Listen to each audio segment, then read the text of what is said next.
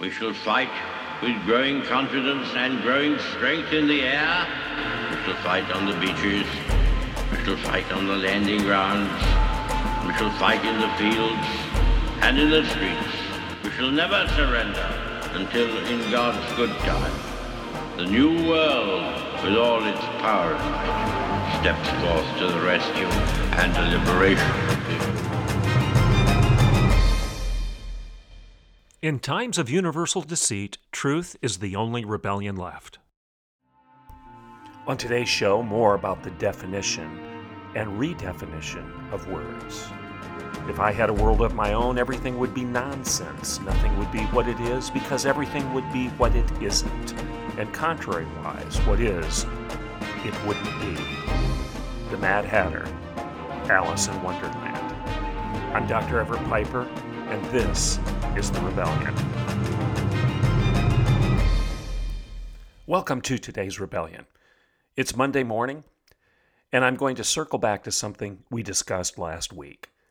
I do this often over the weekend. I sift through my mind, I regurgitate, I digest something that caught my attention last week, and I try to nail it down a little bit better than what I did before in my mind, in my writing, in my speaking, and in my teaching. So sometimes on Monday mornings, you may hear something that is a reflection of what we discussed last week.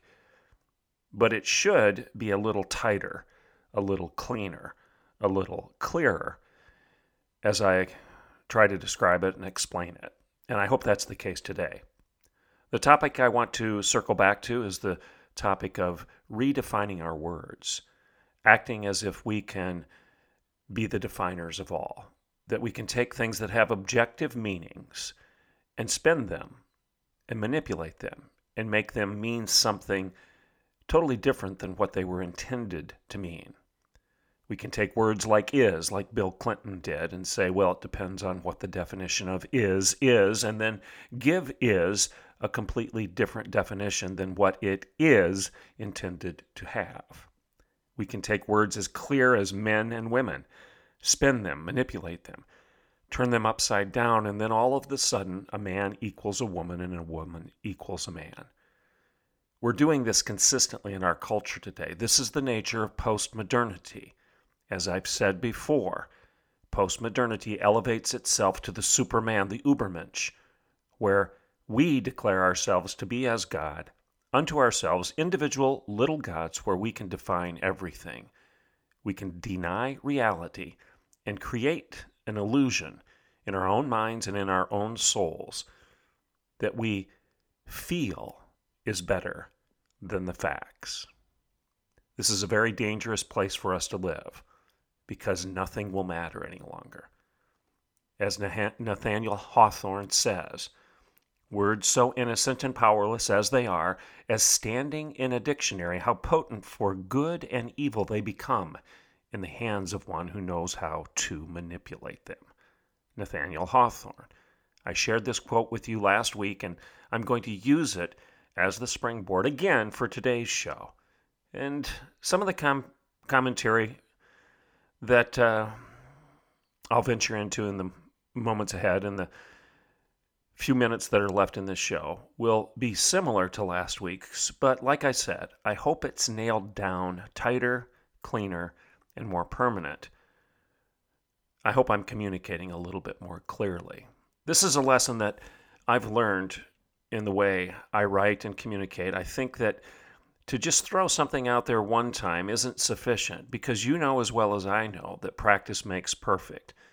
And the more you try to communicate something, the more perfect it will become. The more you try to do something, the more of an expert you become. And this is true in our use of words and our precision in how we use them. Let's take an early break, acknowledge our sponsors, and when I get back, we'll talk about the definition of words and why it matters. If you'd like to subscribe to The Rebellion, you can do so by going to patreon.com patreon.com/DREVERETTPIPER. That's patreon.com/Dr. Everett Piper. Don't forget my book, Grow Up, Life Isn't Safe, But It's Good. Grow Up, Life Isn't Safe, But It's Good. You can get that at any bookstore. that you enjoy. You can get it at Barnes & Noble, you can get it at Target, you can get it at Amazon.com or any of your local bookstores. That's Grow Up, Life Isn't Safe, but It's Good. I'm Dr. Everett Piper, and this is The Rebellion, and I will be right back in a couple minutes. Welcome back to The Rebellion. I'm going to start out with this quote from Nathaniel Hawthorne again. I'm going to read it one more time, maybe two more times, maybe three more times, I don't know. The point is here, I'm going to share with you Hawthorne's use of words. My intent is to drive home the point that definition matters. The definition of words needs to be clear. We can't communicate with one another if we don't assume that to be a fact. Words matter. You're listening to this show right now, and the assumption is you can understand what I'm saying. You can agree or disagree with what I'm saying because of the definition of words. You can say, well, he explained that well, or no, he didn't. He didn't do a very good job. Piper was confusing in the way he presented that given idea. Every one of the words that I just used in that sentence that I just used, has to have a definition. Otherwise, you would just hear gibberish. It would make no sense to you. You wouldn't have the ability to agree or disagree if my words didn't mean anything, if they're just inconsequential sounds, babblings that have no connection to reality. And if you can define each one of my babbling little sounds to your own liking, and if I could do likewise, then we would not be able to communicate with one another. It would make no sense. It would literally be nonsense. Does this make sense? Okay, that you have to have definition in order to communicate orally or in writing. That's just a given. So when Nathaniel Hawthorne says, words so innocent and powerless as they are, as standing in a dictionary, how potent for good and evil they become in the hands of one who knows how to manipulate them. What he's saying is we could argue that words are innocent, they're powerless. It's just one letter after another. Black and white printed on paper. Black letters printed on white paper, I should say. You see, I paused right there and I thought, well, I didn't explain that very well. It's not black and white printed on paper. It's actually black letters printed on white paper. Therefore, I backed up a bit and I clarified my use of words because my first attempt in constructing that sentence wasn't tight enough. It wasn't clean enough. It wasn't accurate in my view, so I tried to make it more so. That's how we communicate. When somebody says, I don't understand you, Piper, I say, okay, let me try again.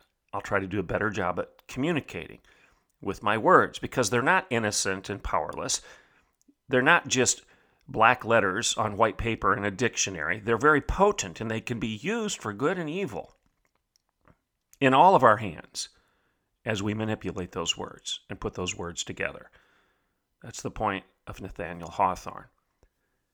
Now, I shared with you last week that on Wednesday, last week, Merriam-Webster, the company, the dictionary company, announced that it was changing the definition of anti-vaxxer, the hyphenated word anti-vaxxer, to now include not only people who oppose vaccinations, but also those who oppose laws that mandate vaccinations. And I said, this matters.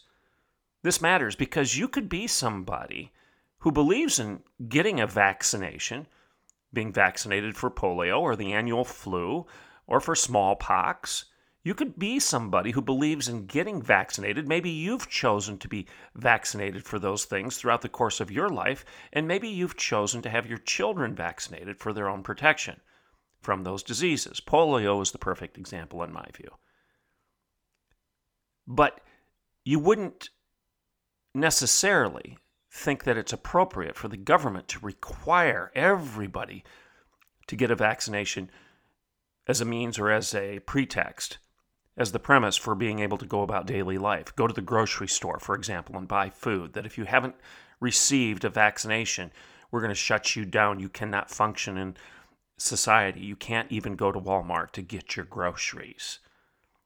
So you could have been a person who thought there was value in vaccinations, but you could have been one that thought the government should stay out of it, give individuals the right to make the decision, encourage them to get their children vaccinated, encourage them to get vaccinations, but they shouldn't be punished and excluded from polite society if they don't. You could have believed that, and you wouldn't have been described as an anti-vaxxer. But today, you would be an anti-vaxxer if you held that position, because maybe you've even got the COVID-19 vaccination, but you still hold that the government shouldn't be able to force others to get it. Well, that makes you an anti-vaxxer. And as Matt Walsh said last week, I now start my new life as an anti-vaxxer because he believes the government should stay out of it. That doesn't necessarily mean that he thinks the vaccination is a bad thing. We don't know. And frankly, it's nobody's business.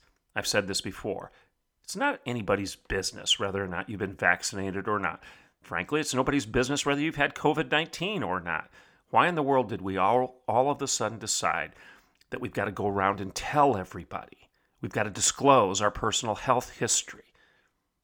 In every conversation, in every visit to someone's home, in every trip to the grocery store, we have to disclose our health history.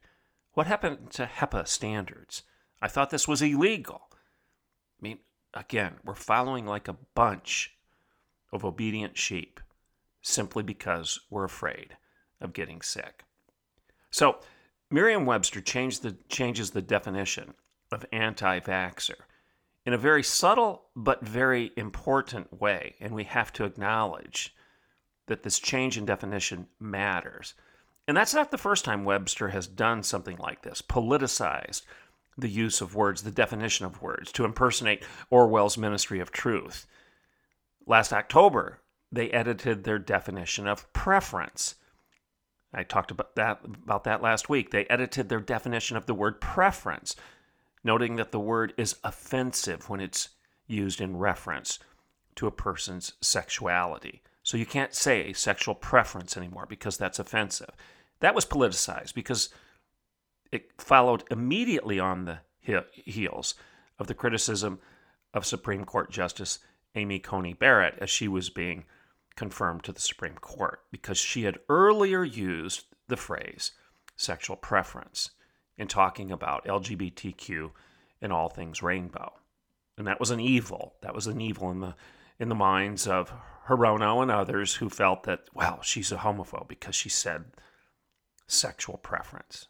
So Merriam-Webster changed the definition, politicizing the use of words. This is a dangerous place to be. You don't change words because of political power. You hold on to their objective meanings. Otherwise, they're going to be manipulated to control you. And then last June of 2020, Merriam-Webster and all of the dictionary divines that work there expanded the definition of racism to include systematic oppression. So racism is no longer an attitude in your mind and the behavior of an individual to judge somebody else by the color of their skin in a racist way. No, that's not what racism is any longer. It's now been politicized. It's now systematic. It's now systemic. Well, what does that mean? What does that even mean? Systemic racism. It's not an individual decision or an individual thought or an individual behavior. It's something in this nefarious, this ethereal land of the systemic reality of our existence. It means you can be blamed for the sins of the system, even though you may not be guilty of those sins at all. That's what it means. Well, in my book, Grow Up, Life Isn't Safe, But It's Good, I offered this. If we are to communicate sanely and intelligently with one another, words must mean something. A pony can't be a fish, and a fish can't be a chicken. The meaning of words must be objective and predictable and enduring. I talked about this last week. I went to this quote last week, but I want to use it again. I want you to hear what I'm saying about the definition of words one more time. If we are to communicate sanely and intelligently with one another, words must mean something. A pony can't be a fish, and a fish can't be a chicken.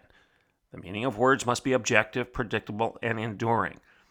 And if they're not, you couldn't listen to this sentence. You couldn't read it in my book. You wouldn't be able to have any hope of understanding what I'm saying right now. The very nature of speaking and reading and writing assumes definitional clarity. Otherwise, our normal daily communication would become as impossible as trying to play football without a field or a ball. You've got to have boundaries, you've got to have rules, you've got to have the object of the game, or you can't play the game. And when it comes to a dictionary, facts matter, not your feelings. You might feel like red is a number, but it's not. You might feel like 2 + 2 = green, but it doesn't. You might feel like dogs are quarter horses and your Labrador Retriever lays eggs, but she won't. In all of these examples that I'm spouting off right now, your feelings don't matter. None of your feelings change the fact of what truly is. Definition matters. Your delusions don't. Football is football. It's not baseball. It's not soccer. You can't play football on a diamond-shaped field with bases and an umpire and a bat and a small little ball. That's not football. That's baseball. The definition of the two sports matters, and the two sports have different rules.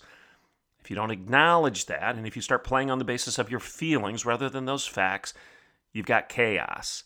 You're not an athlete. You're not an athlete if you ignore the rules of the game. You can't communicate as a human if you ignore definition, if you ignore the objective understanding of words. This is the absurdity of where we find ourselves right now. You've got a professor, as I've said multiple times, at Brooklyn College who's now saying that 2 + 2 = 4 is nothing but the product of white privilege and trope. That anecdote, that absurdity of what that professor said, shines a spotlight on the tenuous nature of where we find ourselves as a people right now. If we can't even agree that the simple basics of mathematics are objectively real, then you won't be able to design an airplane, you won't be able to design a bridge, you won't be able to do anything. You won't be able to declare that slavery is an objectively bad thing, that rape is absolutely always wrong and evil, because you've discarded the objectivity of the way we communicate and understand our reality. 2 + 2 = 4. Well, that's not an objective fact. That's just a matter of opinion. That's been imposed upon us by white supremacists over the ages. Doesn't that strike you as just incredibly absurd? It has to strike you as crazy, because it is. So the bottom line is this: words have to mean something. We are human beings, and as human beings, we are very unique in our use of language as our primary method of communication. Nobody else does this. Cows don't sit around and talk. I don't know of any horses that are producing radio shows or podcasts right now. They don't do this. We're unique. We're the Imago Dei. We're human beings, and we have the ability to do this. We debate and we argue. We make speeches. We deliver sermons. We teach lessons. We pontificate. We preach, and we proclaim. We talk about our liberal and conservative ideas, and liberal and conservative needs to mean something if we're going to communicate what we think is liberal and what we think is conservative. We have to define those concepts, and there has to be a stability to those definitions. With our bigger ideas, we express them with emotion and passion and anger and indignation. We have confidence in them. We have confidence in the words that describe them. And we resist any attempt by anybody else to co-opt or twist or manipulate the meaning of these big ideas. And even those that disagree with what I'm saying right now prove that I'm right, because they get very indignant and angry and passionate and emotional about what I'm saying, because they think their big ideas are better than my big ideas. Do you get my point? You have to have somebody deciding the objective value and meaning of the use of words. And it can't just be your feelings and your emotions. We defend our words with tenacity. If they deceive, we call them lies. If they embolden, we call them inspiring. If they make promises, we call them contracts. Words have to mean something. And history shows that they have the power to build nations, Okay? Our nation is built upon words. The Federalist Papers, the Declaration of Independence, our Constitution, and as I've said numerous times, the very words of Moses, because the book of Deuteronomy was quoted more often than Montesquieu, Hobbes, Locke, or Hume, or any of the other greats, Cicero, any of the greats, the classics. Moses is quoted more than any of them combined in the seminal documents of our nation. So words have the power to build nations, define religions, inspire revolutions. They defend what is true, and they hide what is false. But today, in our woke disregard for the objective meaning of words, we're losing the ability to even communicate, to even understand. We're losing our liberty. We've got less of it rather than more. Progressives spin reality and they turn it on its head. This fluid rainbow lexicon of the progressives. It spins love to be synonymous with sex and sex to be synonymous with love. That's absurd. As I've said a dozen times on this show, I hope you love a lot of people that you choose not to have sex with. Love can't be synonymous with sex, but today we think that's what it means because we've allowed other people to manipulate and dumb down the definition of a very important word, and that's love. Hate is now synonymous with love, and love is now synonymous with hate in the way they behave. Men are women and women are men, and we live in a fantasy world where red is now a number and 2 + 2 = green. And if you disagree, you're going to be silenced. You're going to be canceled. You're going to be shut down. This woke disregard for the objective meaning of words, it's nothing but radical subjectivity. It's a cancel culture of political correctness, and it's blinded us. It's blinded us from seeing the reality of what truly is. It seems as if we live in a matrix today, ruled and dominated by whatever leftist brats happen to demand of us on any given day. Again, the rule of the gang, the power of those that have the political podium at the time. The power of those who are going to tell us how to live our lives, down to the point where they're going to tell us how to use our words. You have to use these pronouns. If you don't use these pronouns, we could arrest you. No, that's not an exaggeration. They're actually doing it in Canada right now. They're arresting people for not agreeing to use pronouns that are inaccurate. They're arresting people if they won't acknowledge the delusions of somebody else who says they're something they're not. Again, leftist brats demanding that all of the rest of us play their game. Now, here's my point. When we compromise the definition of words, when we compromise the clear meaning of words, when we do this, we compromise our ability to even debate or disagree.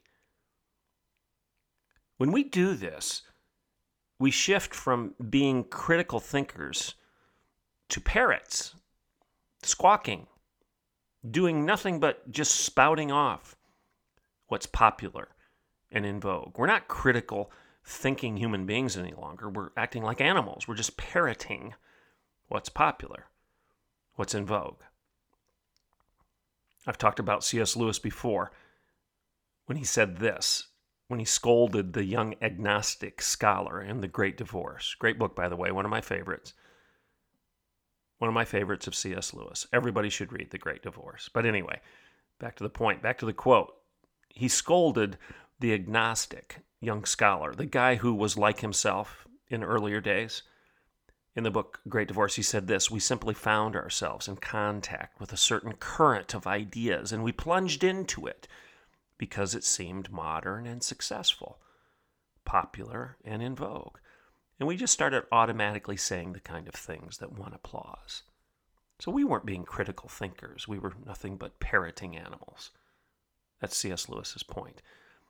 In Christ's parable of building on sand or rock, he tells us this. He tells us that foundations matter. Foundations matter, sand or rock. Definitions make a difference, sand or rock. A stable foundation holds true. Shifting sands crumble. Rock stays true. It doesn't move.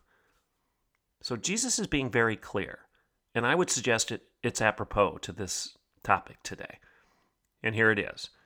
Our lives must be built on the solid rock of enduring definitions, or as Chesterton once put it, the point of opening one's mind is akin to that of opening one's mouth. And the point is to close it on something solid. One more time. The point of opening one's mind is akin to that of opening one's mouth. It is to close it on something solid. That's G.K. Chesterton. A culture of sifting sand and moving targets and fairy tale definitions will collapse. It will fail. It will fall. You can't have a stable culture of freedom and justice and dignity and human rights and civil discourse if words are nothing but fairy tale definitions. That culture will collapse. That's why this topic is so important for us today. Words have to have definition. Meanings aren't changed just because you and I, or even Webster's dictionary, feels like it. Webster should be the guardian of the definition of words, not the manipulator of them. They should stand firm on principle, not bow to politics. Meanings aren't changed just because you and I, or even Webster, feel like it. Here's the quote I started the show with, and I'll end it likewise. If I had a world of my own, everything would be nonsense. Nothing would be what it is because everything would be what it isn't. And contrary-wise, what is, it wouldn't be. That's a quote from Alice in Wonderland and the Mad Hatter. Do you feel like that's where we are today? This is why Jesus tells us that he is the way, the truth, and the life. This is why Jesus is defined as the Logos, the Word. You have to have a stable, enduring rock that never changes if you're going to have freedom. In times of universal deceit, truth is the only rebellion left. Truth. I'm Dr. Everett Piper, and this is The Rebellion.